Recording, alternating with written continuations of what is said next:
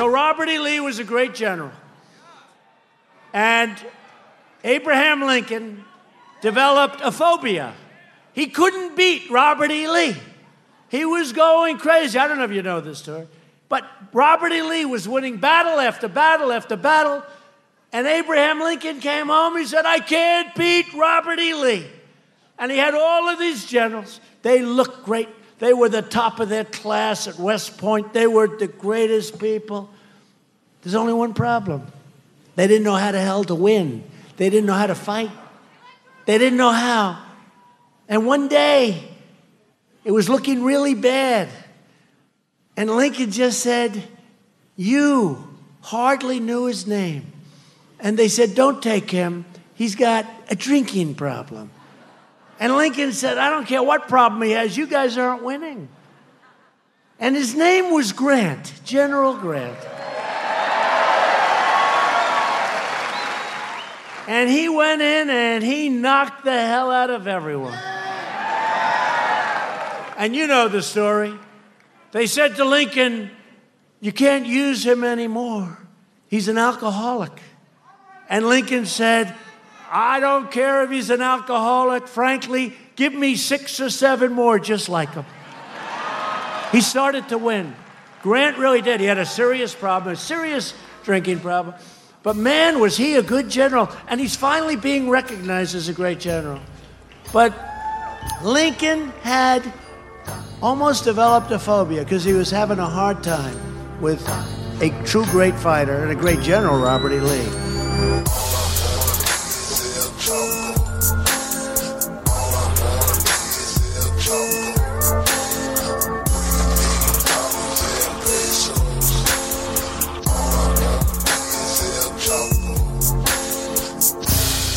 Okay, hello everybody, it's Chapo coming at you. Today, it's just me and Matt coming at you, but don't fret, we are joined by longtime friend of the show, historian Matt Karp. Matt, how's it going? It's good, you guys are lucky to have me now that I've embarked on my legacy media career. I just, I don't know if I'm really down to be slumming it with the podcast world too much any longer. Well, you can still impart some of your jewels to our wretched listeners, because today we, of course, are going to be talking about the ongoing and mutating culture war as it surrounds the teaching of American history. You have a new essay in Harper's out, and I thought, who better to take us back in time? We got to get back in time. So tell me, Professor, is this the 50s or 1999? Tell me, doctor, where are we going this time?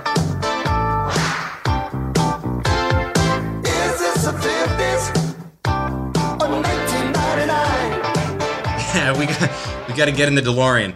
Yeah, I mean, it's interesting. It's like the place of history in politics today. On one level, the whole premise of the piece is that we're in a sort of unique or distinctive moment in which history, and I think this is true, that, the politics of history in sort of scare quotes are everywhere and especially prominent, and historians have, are sort of keen to get in on this, on the sort of the theater of these politics. But on the other hand, this is also, you're right, this is part of the wheel of fortune of the sort of endless culture war that has, gripped American politics since, basically since mass class politics died 50 years ago or more.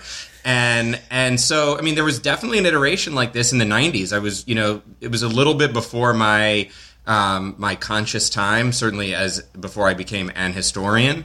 But I mean, you had real shots fired in the Clinton administration over the national history standards, where our friend Lynn Cheney, liberal hero today, but at the time was sort of vociferous critic of this sort of academic-led effort to sort of bury America's great heroes. Bob Dole was giving speeches in '96 about, Alexander Graham Bell is being written out of the curriculum, and Paul Revere and so on. So, and there was all these, controversies about, say, the Smithsonian's Enola Gay exhibit, about the dropping the bomb in Hiroshima that made the U.S. look bad for dropping a bomb that killed 50,000 people.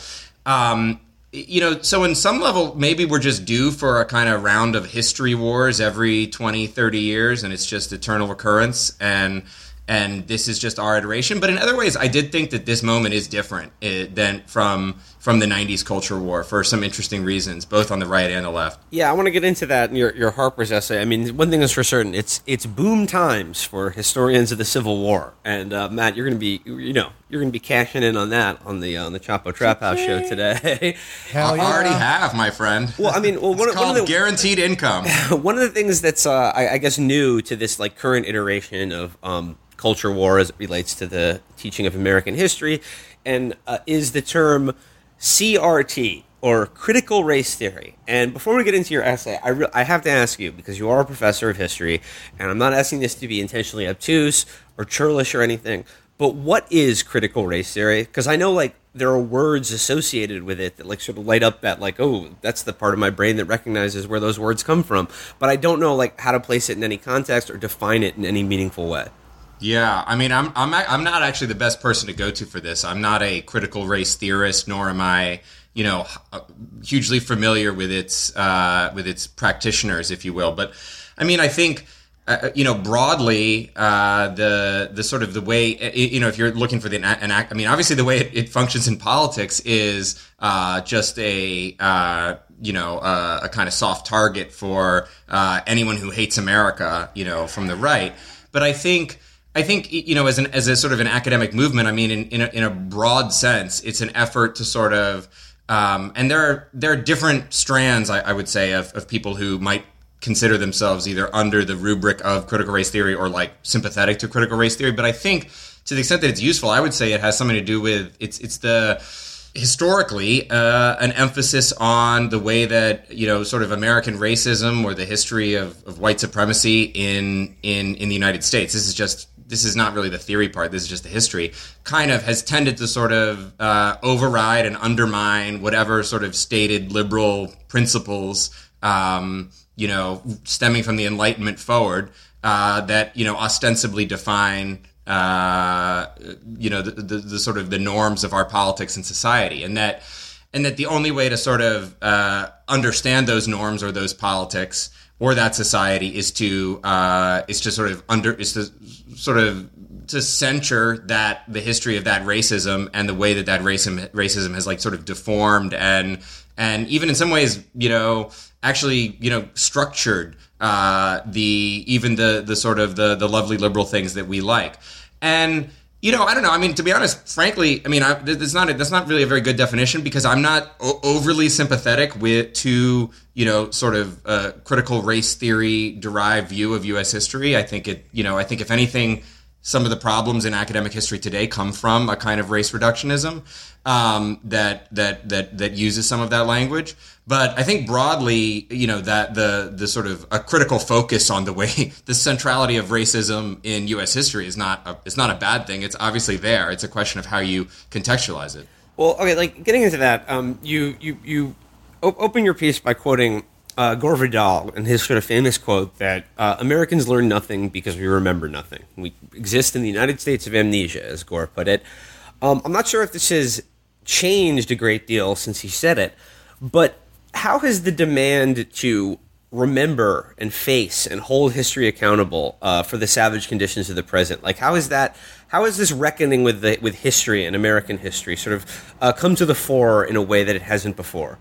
Yeah, I mean, I guess the way I'd like to break it down, this is just the way I did things in the piece. So if you've read it, then you're gonna hear this already again. But I think on the right there have been changes both on the right and on the left, and I would say, one thing that I sort of flagged that I don't think has really come through in the discourse is the way in which the right has actually gone into retreat in a significant sense in terms of defending the lost cause. If you go through the history of, the last round of the history wars, volume 1, in the 90s, you see all these, ghouls from the Bush administration, Ashcroft and, Gail Norton and other people in the who were in Bush's cabinet who, had many controversies because they had just sort of outright praised the Confederacy or said it was a bad thing that the North won the Civil War.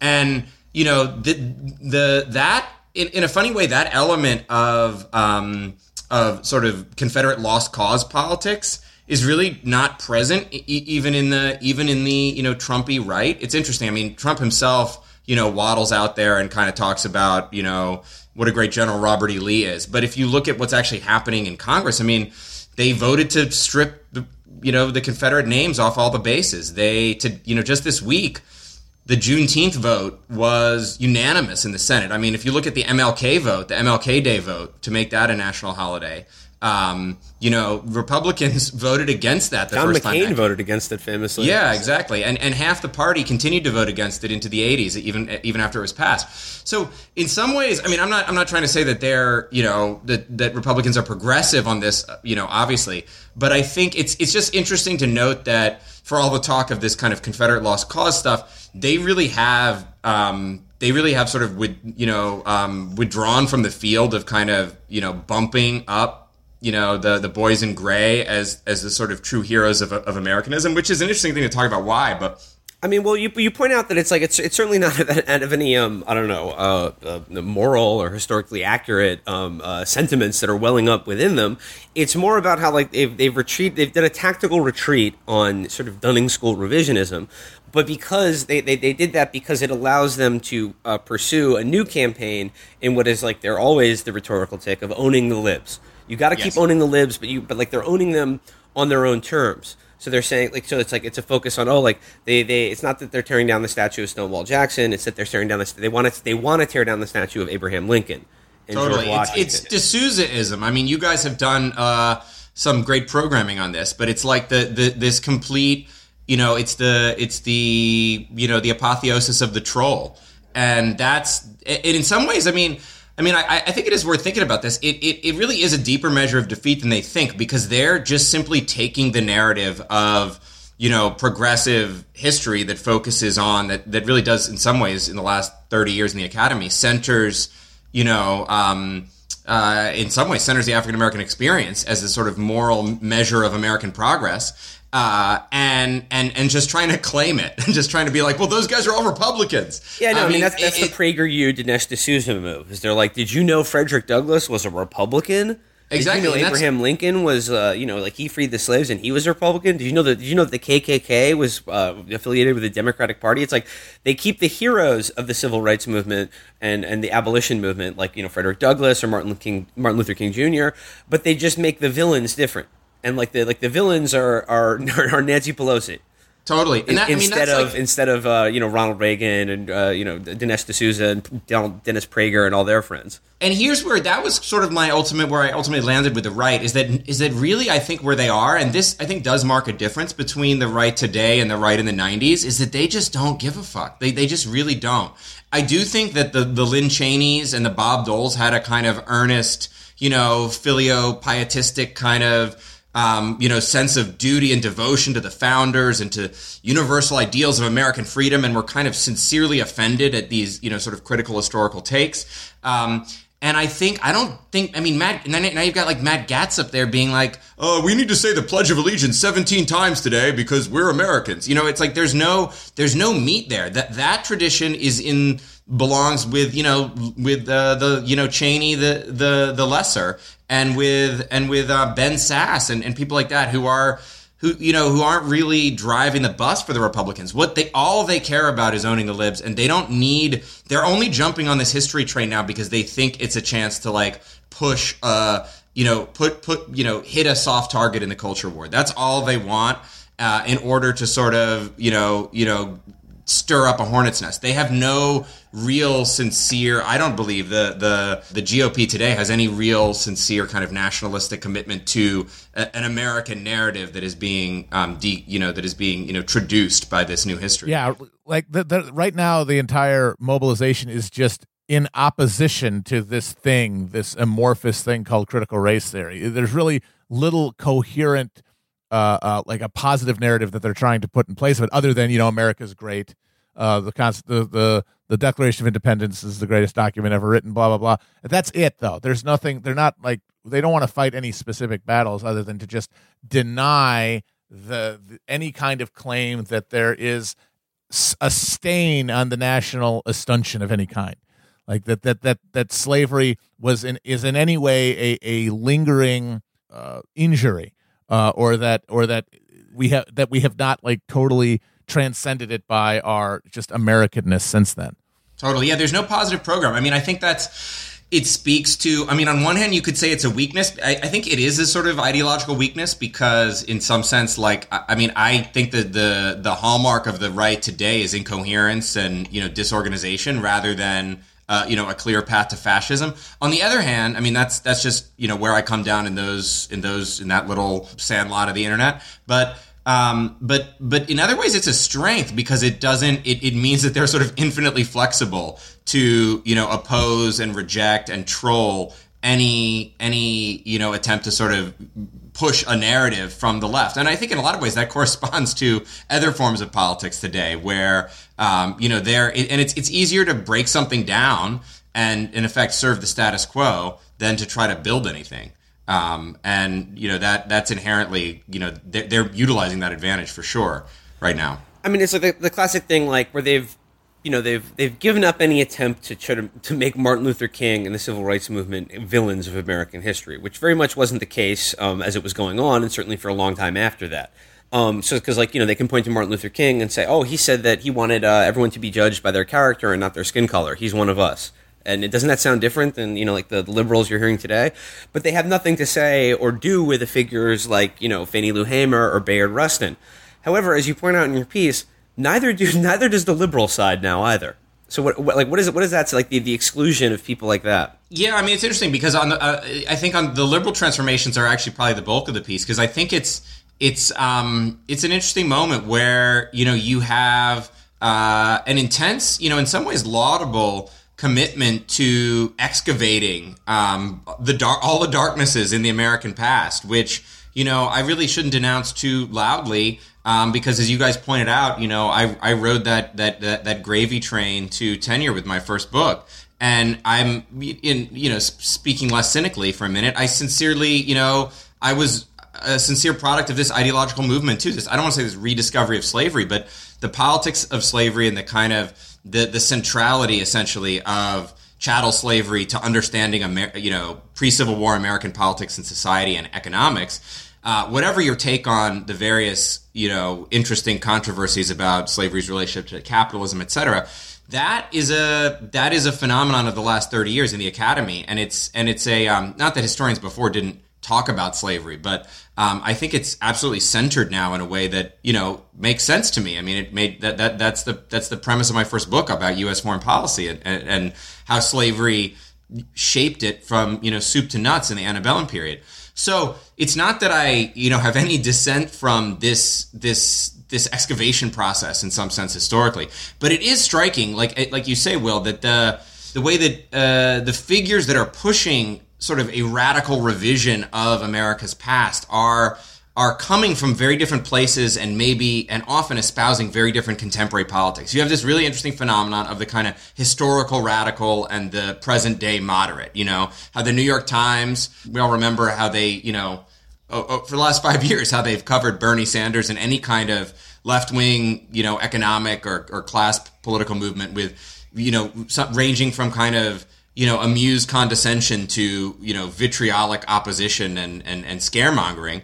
And yet, they mustered one vote out of 30, right, for Sanders in the even when he was leading the polls or near the top of the polls in 2020. Meanwhile, they come out with this really dramatic revision of all American history in the 1619 Project, which is the sort of the locus of right-wing criticism and even some centrist liberal criticism for being this daringly revisionist radical take on the American past. And it, just on the material level, before we get into the ideological problems, I think with the sort of this new liberal focus on origins and essences and so on, just looking at it from a vulgar materialist perspective, it's so different from, say, when the New Left, you had, New Left historians who were writing similar things and, getting hounded out of the academy in the 60s and 70s, more or less, for their heresy. And now,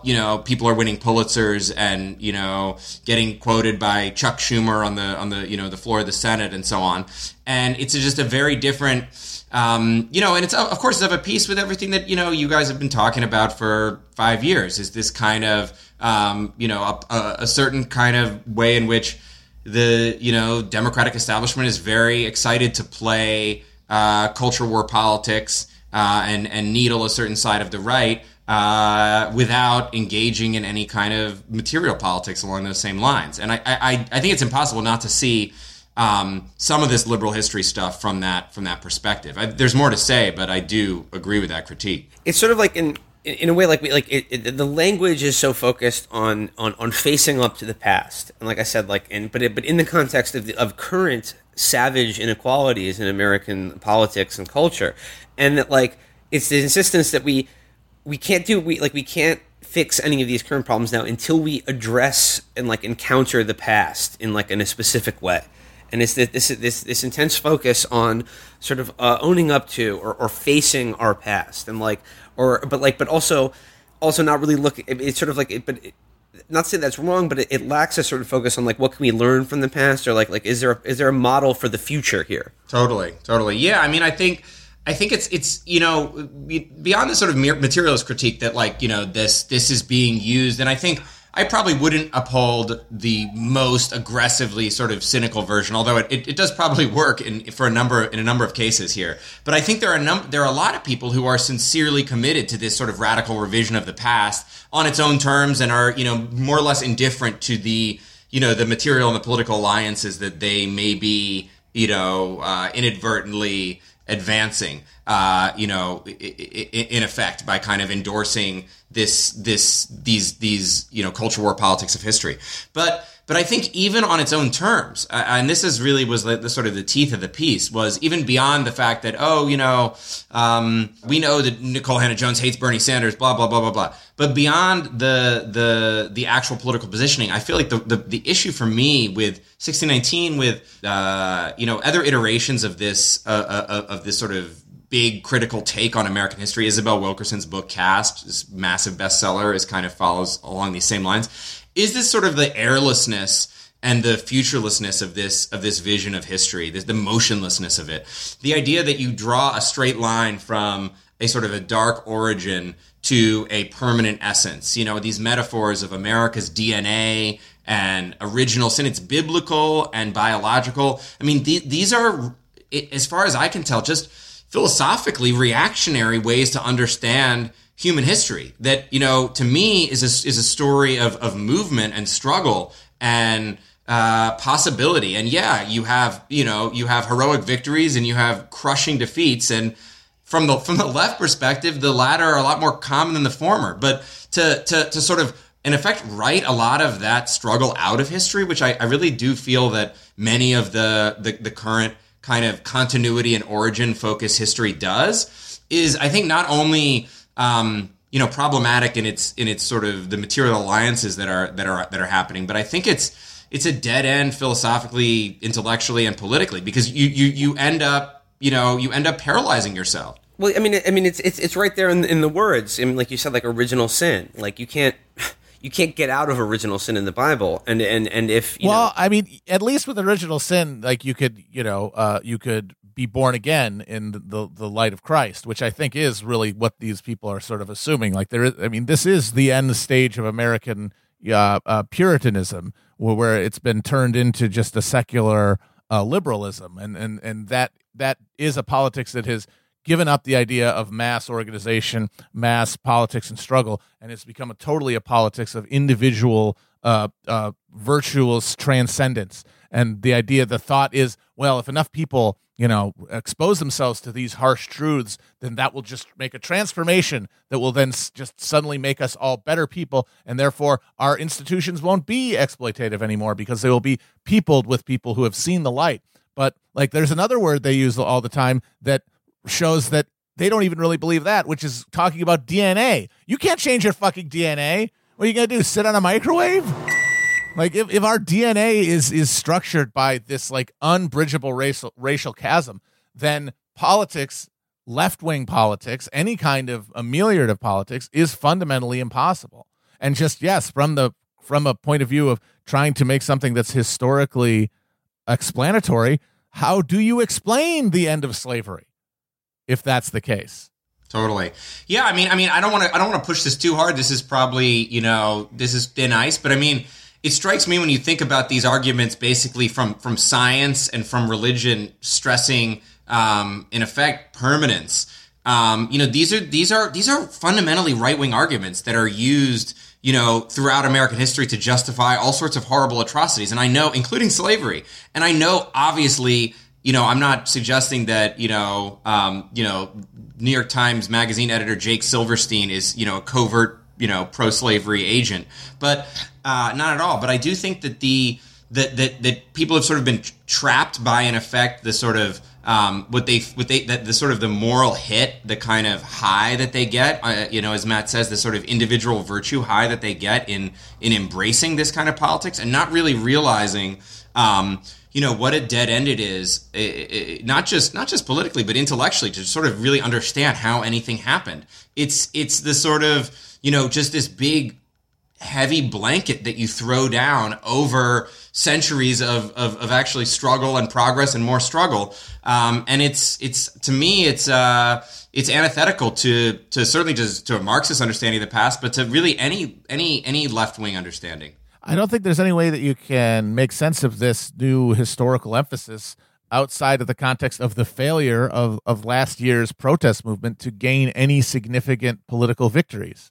I think that, like, in the aftermath of the failure of last year's protests to really change anything at the level of policy has led people to kind of fall back to what feels better and what is easier in the absence of any structured, organized resistance to all of the horrible, racial injustice and generalized, ever increasing exploitation that is consuming people at every strata of American society, and as a result, people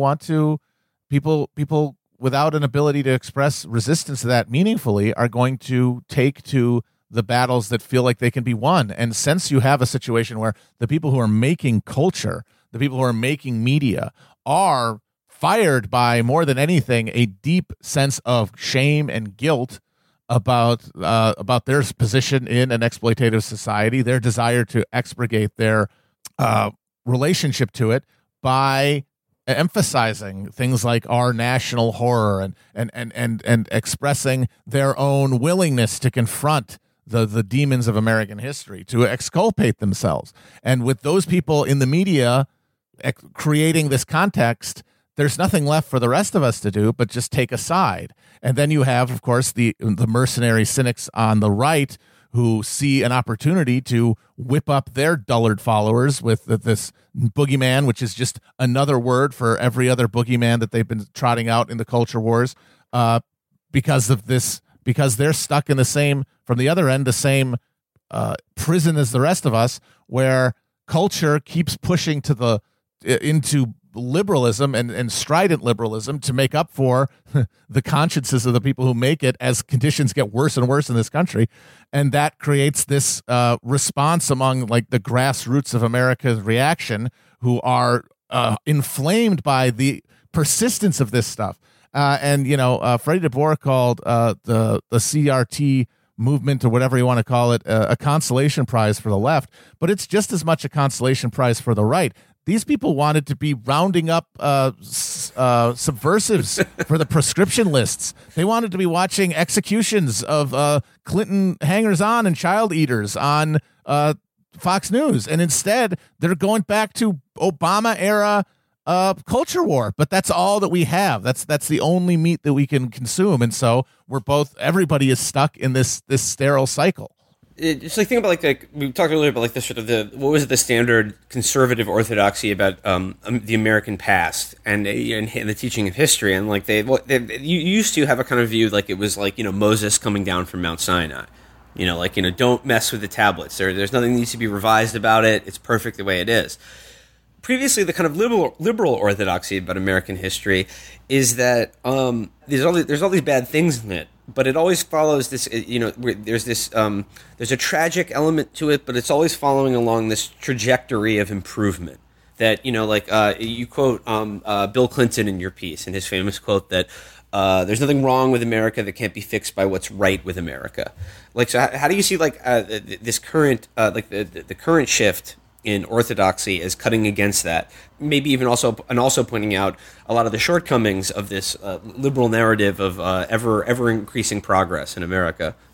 Yeah, I mean, I think that's that is an interesting shift within, and you see in some of the sort of older generation of historians kind of pushing back against 1619's not just its its interpretations specifically, but its sort of narratives. You see that kind of the rear guard of that kind of the Obama phrase that I think is along the same lines is the moral arc of the universe is long but it bends toward justice, which actually ironically goes all the way but goes back to Martin Luther King and then the radical abolitionist Theodore Parker, who did not see it in the way that I think Obama tended to see it, and frankly neither did King see it, as a kind of guarantor of sort of smooth movement towards the moral right, but a kind of a basic possibility that allows radical struggle to sort of seize that right.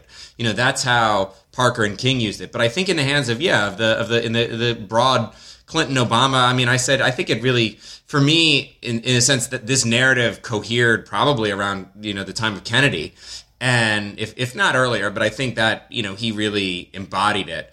And I mean, Biden summons it from time to time, in some contexts. But I think for liberals, I don't know, under the age of 50, it's just deeply unpersuasive right now. That, and I think the result, unfortunately, has not been to sort of, and this is for material reasons, and this does have to do with the sort of the decline of the working class and the decline of organized labor in politics. But the dissatisfaction and the kind of palpable inadequacy of that narrative, of that kind of like of the sort of the patness of this arc of progress idea, has produced what Matt was talking about, this kind of this particular strained form of if you could call it radicalism that I talked about. Actually, the scholar Wendy Brown, the theorist Wendy Brown, wrote about this really powerfully 20, 30 years ago. She saw this coming. She really called her shot. That this kind of disbelief in the future that I think has affected not just liberals, but broad sections of the left too, since the fall of Berlin Wall, et cetera, and not even if you weren't invested in the specific communist project, there's a palpable loss of faith on the broad left too. That you guys might share, but and what Wendy Brown talked about was that with losing this belief in progress, which really was a thing that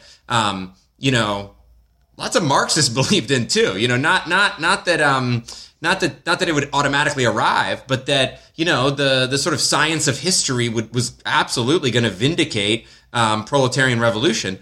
Losing that faith there is a kind of combined with all the, as I said, the material things that are happening. There's a kind of, it's an she calls it an ungrievable loss, where it's like, okay, we don't believe in history as theology. We don't believe we have a destiny or horizon or anything. This is leftists and liberals. And, so what do we turn to? Who do we hold responsible for that? Who do we hold culpable for that? Well, in many cases, we hold the past culpable for it. We turn to prosecute the sins and crimes and, genetic malformations of the past, which is a morally attractive move because they are so flagrant. They are so hideous. The history of American slavery and racial oppression since slavery is undeniable and disgusting. And yet, the idea to sort of that is going to be the replacement for a belief in, for a belief in a sort of egalitarian revolution that produces an egalitarian future is really problematic, because you end up gnawing on your own elbows, and you end up going in search of something that can never give you. You go in search of Virginia planters instead of Goldman Sachs, and it can never give you.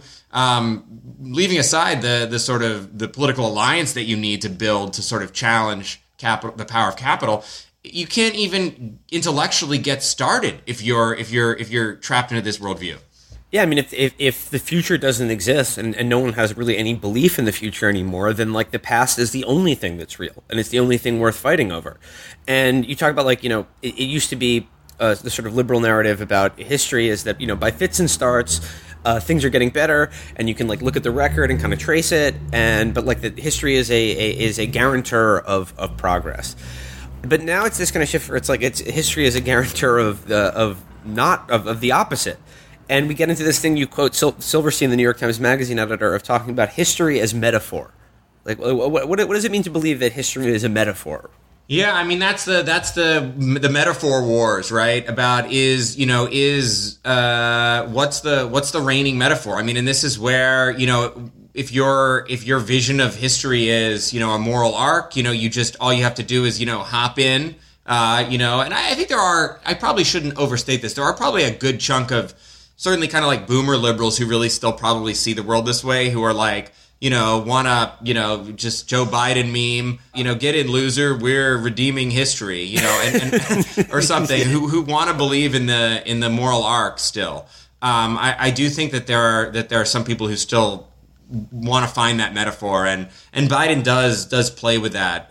But I think increasingly, the dominant metaphors are these biblical biological ones, and they're really fucking chilling, frankly. And but I mean, I guess what you're getting at with that question is, okay, so what's if history's metaphor, then is that not sort of a problem for actually achieving material change in the present? If all we're doing is basically lit crit on the past, that's worrying. You talk at the end of your piece about the problems with sort of a origins-based history, America's future, origins. It's everything's a prequel now, so like the easy but sometimes limited ways in which you can look at history and choose specific dates where you can be like, that's when it all started, or like this is the most important thing that you need to know. It all started here. Like there's this dramatic moment, which suggests that like, if you had, the DeLorean, you could go back and change that moment, or you could alter the arc of history in a different way. But why is it from the perspective of a historian? Why is that a limited perspective about like whether it's the 1619 project or the Trump administration's rather idiotic and spurious counter to that, the 1776 commission? And obviously both of them, whiff completely on the true origins of all of these problems, which is when the ancient, alien hominid species, visited Earth and seeded. Yes, the various, 2001 is the only date that counts. Absolutely. Various kind of like larval pods that then produced this simulation of life on Earth. Origins. I mean, it has an undeniable appeal, and I think it's actually you're right to sort of connect it to the insatiability of our appetite for it, in our entertainment, because I think it's the same idea. And it's like, if we can get this prequel right, then, that's going to explain everything that we know and live and the air we breathe now. That really nails it. I mean, a sequel is a weaker thing than a prequel. Arguably, and we could work this up, but arguably this is the phenomenon of the prequel itself is a sort of, arts and culture version of the same kind of disbelief in futurelessness that we're talking about. Because, what happens next is a smaller thing to how we got here. That's the sort of the question with existential heft.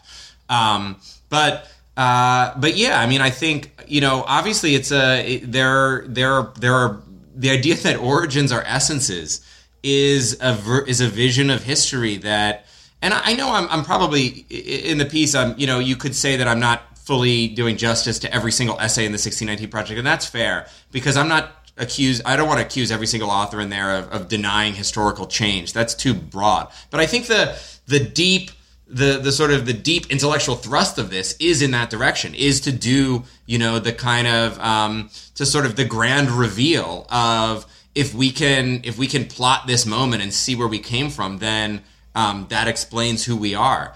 Rather than mapping the sort of the decades and the centuries of struggle and change. I mean, there's, it's like it is baffling to me, just on 1619 for a minute, that, that the Civil War literally, the anti-slavery movement and the Civil War literally do not appear in that entire 100-page collection, except, they were like, we're going to center African-American history at the core of U.S. history.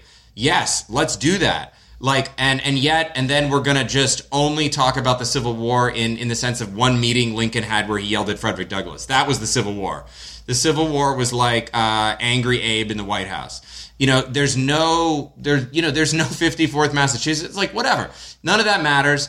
These are specific things, but I don't understand how you can begin to apprehend where we are now, including the very specific, inequalities and oppressions that people face today, without thinking about this vast,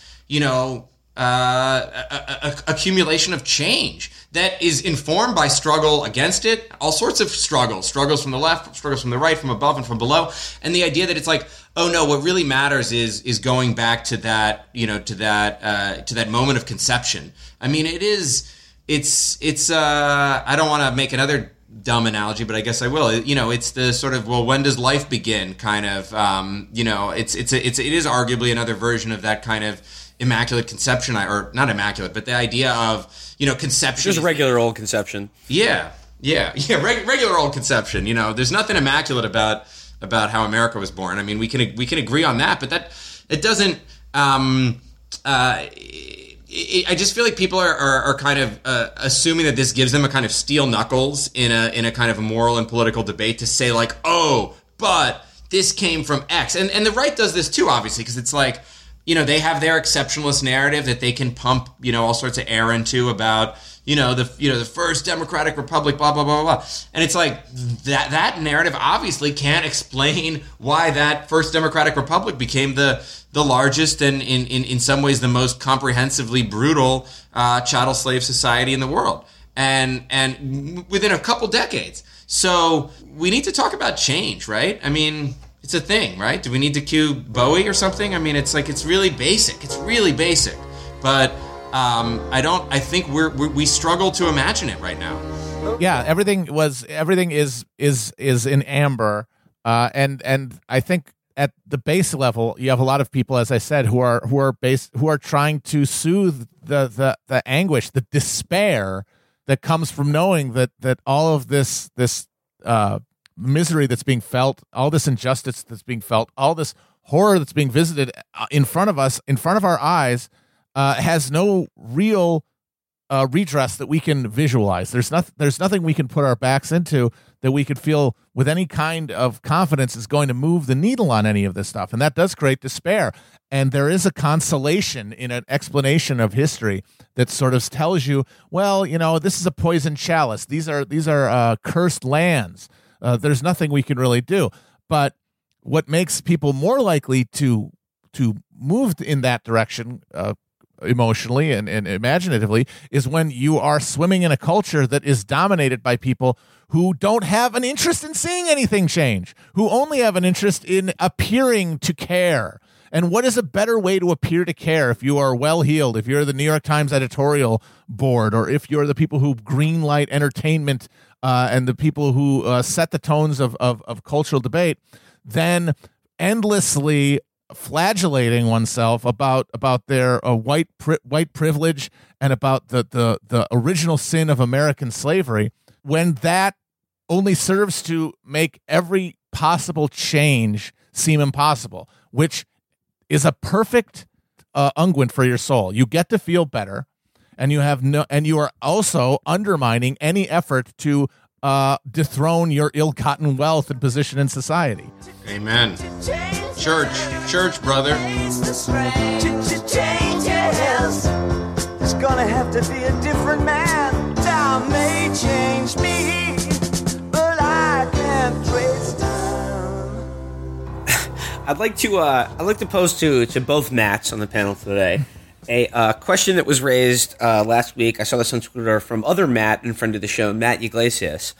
He said that, in the context of these, battles over CRT and the people for and against it, he said it would behoove liberals or people defending the teaching of American history from this latest, idiotic assault and culture, this like Sharia law, intelligent design, the latest fucking iteration in this endless quest to make America more ignorant. He said it would behoove people to just state for how they think the Civil War should be taught at, let's say, like a high school level. So, like, throwing the panel open to the mats. What would be like a simple like framework or just conception of the American Civil War? And just, I don't know, maybe this is too big a question, but like how, just very simply, what is the correct way for an American high school student to learn about the Civil War in like the most basic sense? I mean, I don't have an original answer until my like great trilogy of the Republican Party comes out, probably in about 30 years from now. But I mean, I can't improve on, from Charles Beard to Eric Foner. This is the Second American Revolution, and in a strict sense, the first. This is a moment where this is how I teach it. This is a moment where America's sort of ruling political class was overthrown through political struggle that ultimately led to armed conflict and, in effect, social revolution in half the country. It also, was an era that ultimately saw the consolidation of the capitalist class in the North. But I think we don't. If we're just trying to explain the Civil War and Reconstruction proper, you could just stop it at that first moment. I mean, it's the closest thing we've had and maybe ever will have to anything like a classical revolution. I don't know, Matt. What would you add? I think the way to teach it as a conflict that was fundamentally political. That there was not at the turn of the decade there in 1860. There was not an irresolvable conflict between the Southern slave agriculture and Northern industrial the Northern industrial economy. There was no fundamental conflict that could only be resolved through force. As many people have pointed out in the new the recent reappraisal of the Southern slave economy, it was well integrated into Northern capitalism. And there was no crisis of inputs or that was making making conflict inevitable. The conflict came because of the political fact that the vast majority of Northerners, for one reason or another, had gotten to the point where they were no longer going to accede to the continuous Southern demand for the extension of slavery that slavery required to maintain itself. And it is that reality that brought about the Civil War. And then you can talk about why that change happened. And that is a shift that involves the articulation of anti-slavery sentiment by people like Frederick Douglass and the abolitionists and the Free Soil Party and the Wide Awakes and all of these forces coming together to change the stakes of the argument away from where they were in, say, the 1830s, where the average Northerner said, let the baby have their bottle, what does it have to do with me, to finding slavery to be a genuine threat to their way of life. And that conflict is what actually brought the war about. And if it was a political conflict, then it was something that was created through struggle, through contest, and was an opened moment. It was a time when the whatever the DNA of the country might have been, it was in flux and it was under challenge. And what we ended up with after the war is obviously not the best outcome you would have wanted to see, which would have been, of course, the assimilation of former slaves into the polity of America in a way that didn't happen.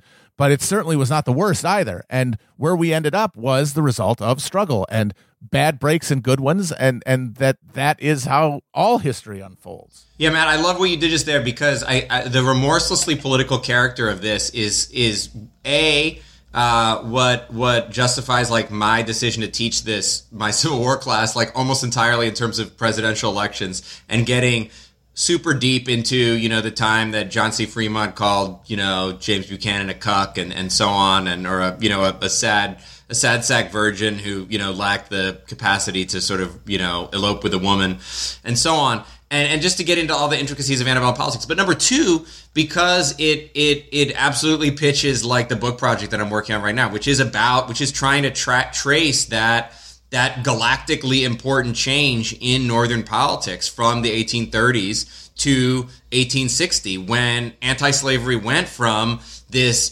basically total freak show, exiled to the margins, the absolute margins of, not just polite society, but electoral politics writ large, and to actually taking state power through a process, yes, of struggle on all sorts of fronts that happened with dramatic speed in the 1850s. And I wrote about this. If you really want to go deep, I wrote a thing in Catalyst about this that is a sort of a preview of the argument. But that's the book I'm working on now about the political revolution of 1860 and how the Republicans pulled it off. And yeah, where that goes, in the long run is another story. But this was to me, maybe this is just my own way of accepting defeat in the present. But going back to the 1850s, you really do. It is I do find it a continuingly, nourishing and inspiring source of, a sense of political possibility in this godforsaken country.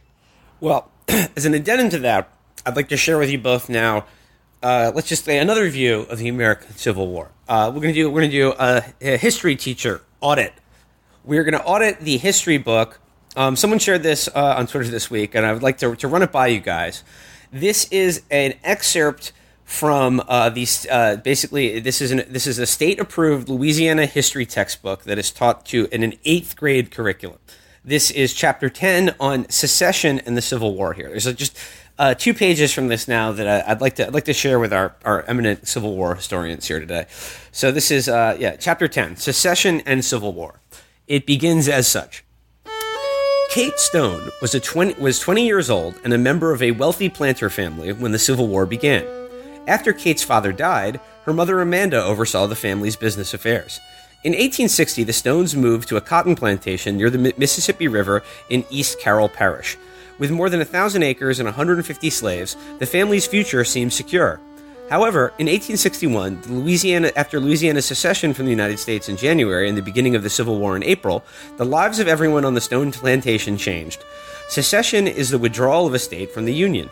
Kate kept a diary, and she wrote about many of the changes in their lives. Eventually, all 5 of Kate's brothers served in the war on the Confederate side.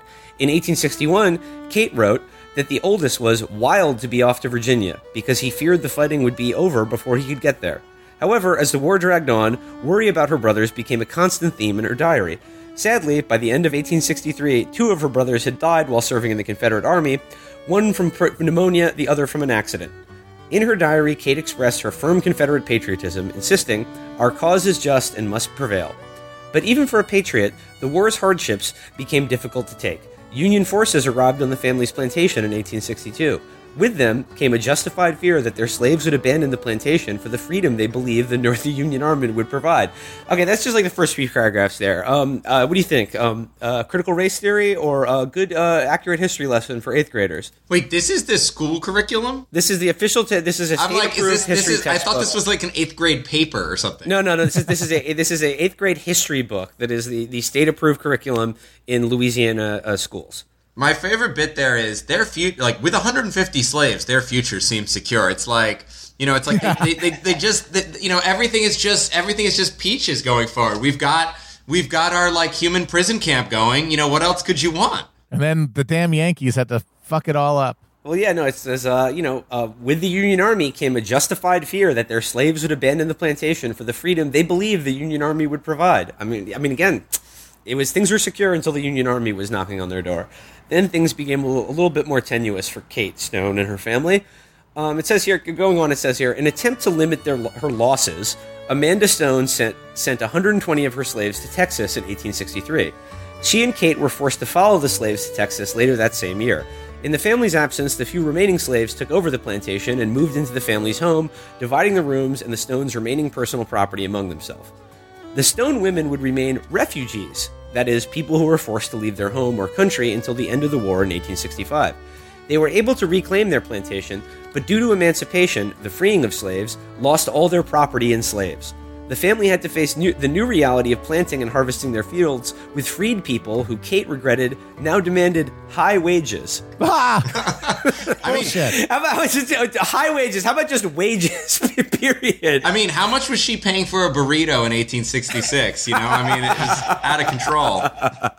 I mean, that's the thing, is that there is a straight line from like the ideology of the slaveholder and contemporary conservatism. That's 100% true. You know, the being the Lord, the idea that freedom, the liberty that we have imagined as Americans, is truly the freedom to dominate, the freedom to overawe others who are for some reason less than, and that's 100% accurate. But it's one strand in the tapestry of American history, and it is always being challenged by the forces that its very oppression unleashes. And that is like the actual thorny reality of history that none of these narratives are able to really capture. And a lot of the people who are now defending, the 1619 Project and trying to push for changing curriculum, they point to things like this awful textbook as an example that there is this brainwashing going on at the level of education. And I mean, that's true. But that is going to hold wherever the political power to sustain it holds. But what is also happening, and which is shaping a lot of this on both sides, and is not subject to any sort of a school board ruling or textbook, is what the culture says. And I think you're going to see a continued effort to wipe out any kind of mention of slavery and oppression from American history at the level of education wherever the right wing is able to hold power.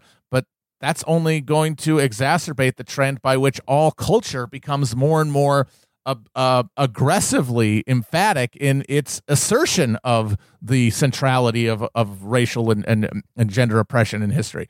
And that dynamic is occurring in a context of generalized immiseration that is driving everybody to a point of political frenzy and impotence at the same time, paralysis, which is represented by these history battles. I'm just still working with just sort of beginning to grok just how many Kylie Zimples there were in 1865, just complaining about how the enslaved people on my plantation broke my heart when their compensated wages required me to spend an extra 30 cents on my chicken and dumplings. But the federal government... to bribe them back into the sharecropping system. But the federal government, once again, the federal government came in and actually, disrupted the natural relation between us, which was, one of chattel property. And if it weren't for, the dang, sort of liberal elites at the helm of the Union Army, then, we really, disrupting this beautiful market system, my red beans and rice would really go down a lot more effectively. Yeah. All right, last two paragraphs here about the travails of the Kate and her family. It goes on, it says here, Kate felt ambivalent about the end of slavery, but after the war, she did her best to adjust to a world that she felt had been turned upside down. She married, raised children, and devoted herself to memorializing the service of Confederate soldiers like her brothers. She founded the Madison Parish chapter of the United Daughters of the Confederacy and remained active until her death in 1907. In this chapter, we will examine the political and cultural issues that led to sectional tensions and ultimately led Louisiana to secede from the Union. We will also learn about the wartime experiences of soldiers, politicians, civilians, and slaves in Union-occupied areas of Louisiana and in parts of the state that remained in Confederate hands throughout the war. Finally, we will examine the immediate consequences of the war's end. So yeah, just a little sample from an 8th grade American history textbook. Yeah, I mean, Matt's right that it's like, I think it is true, and this is just a nuance, I guess, anything that I said in the piece. Like, I do think they are in retreat nationally, basically from the lost cause, and I don't see this sort of second Confederacy rising. I know, some people are going to disagree, and some people are going to think that I'm, blasé about that.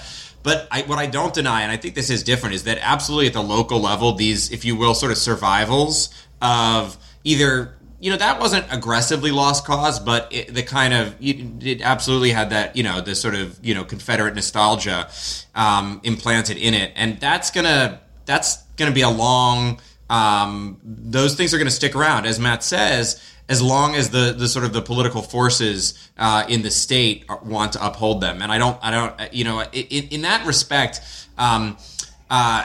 I guess basically, if you're talking about sort of like red state politics of education, I would grant that there's a lot of room for, even some of the sort of the liberal narratives that I don't like, that I'm critiquing, to sort of, I don't know. I could see if I have my head beaten with that Kate Stone stuff all day, you can actually see why one would run to the 1619 Project, honestly. But the thing is, the way that you're going to beat that is through a political struggle. Right.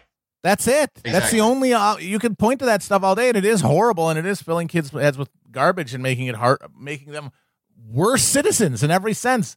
But it's not going to be defeated on the terrain that we've chosen, or that we've been left with. It's going to be boring old political struggle, or it's not going to happen. Totally. Or, yeah, I mean, you get sort of various, you may get some sort of culture war wins here or there, but you won't change the essence. Exactly. Anyway. I think that's a good place to wrap it up here. I want to thank Matt Karp. We will include the link to the Harper's essay in the show description.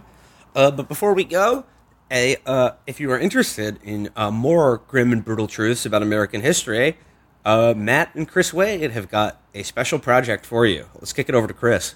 Hello. I'm not going to belabor the point because you probably already know how this worked, but Matt and I have done one of those Stitcher Premium shows.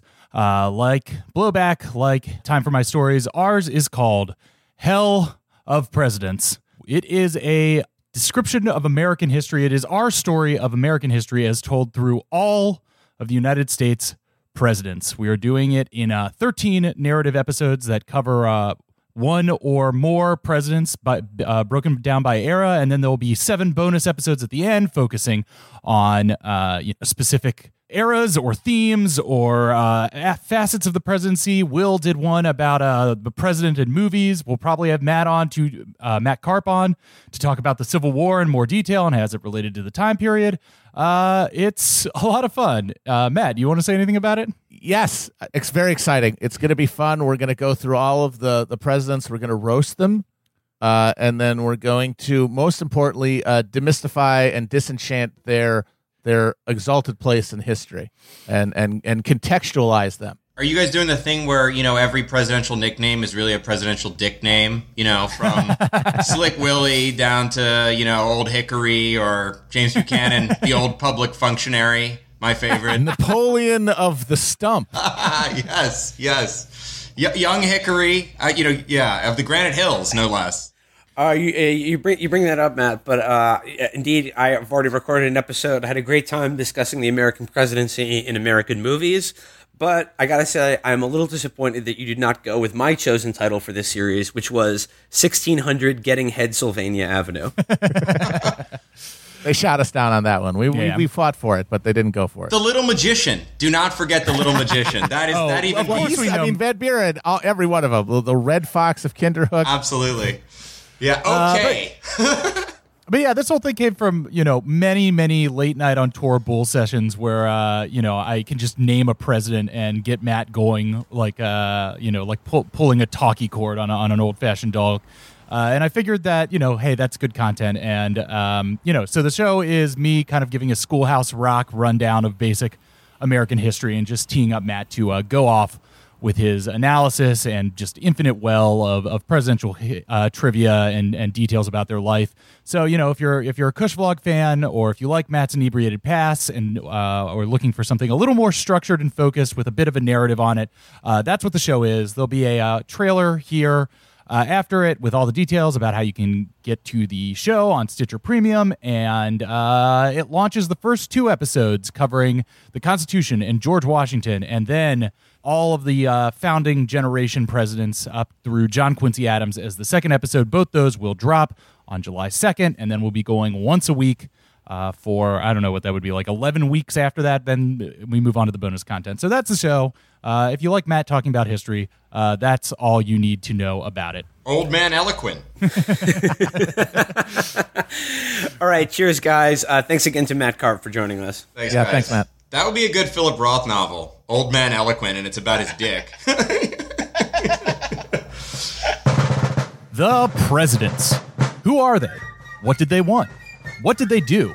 Are they good guys or bad guys? Why the hell should I care?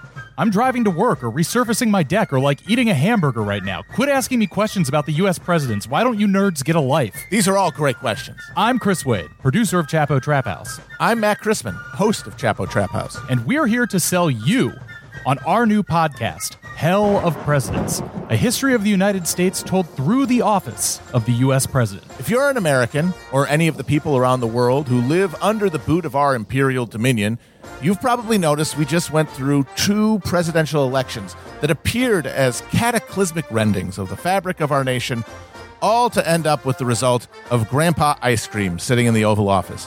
Kind of makes you wonder, what exactly are we doing here with these guys? We invest an enormous amount of psychic energy into who our presidents are and were, so we figured it would be a good project to try to demystify the office and its history.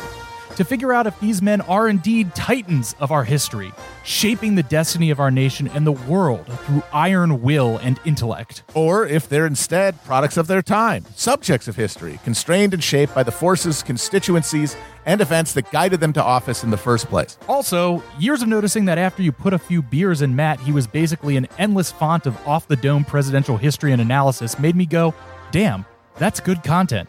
And well, this podcast was born. I'll be providing a basic historical outline and context. In late January 1825, a Philadelphia newspaper published a letter with a sensational allegation about the Speaker of the House, Henry Clay.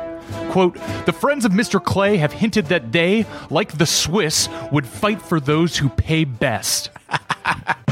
And Matt will be bringing all the explanation and analysis in the signature Christman style you all know and love.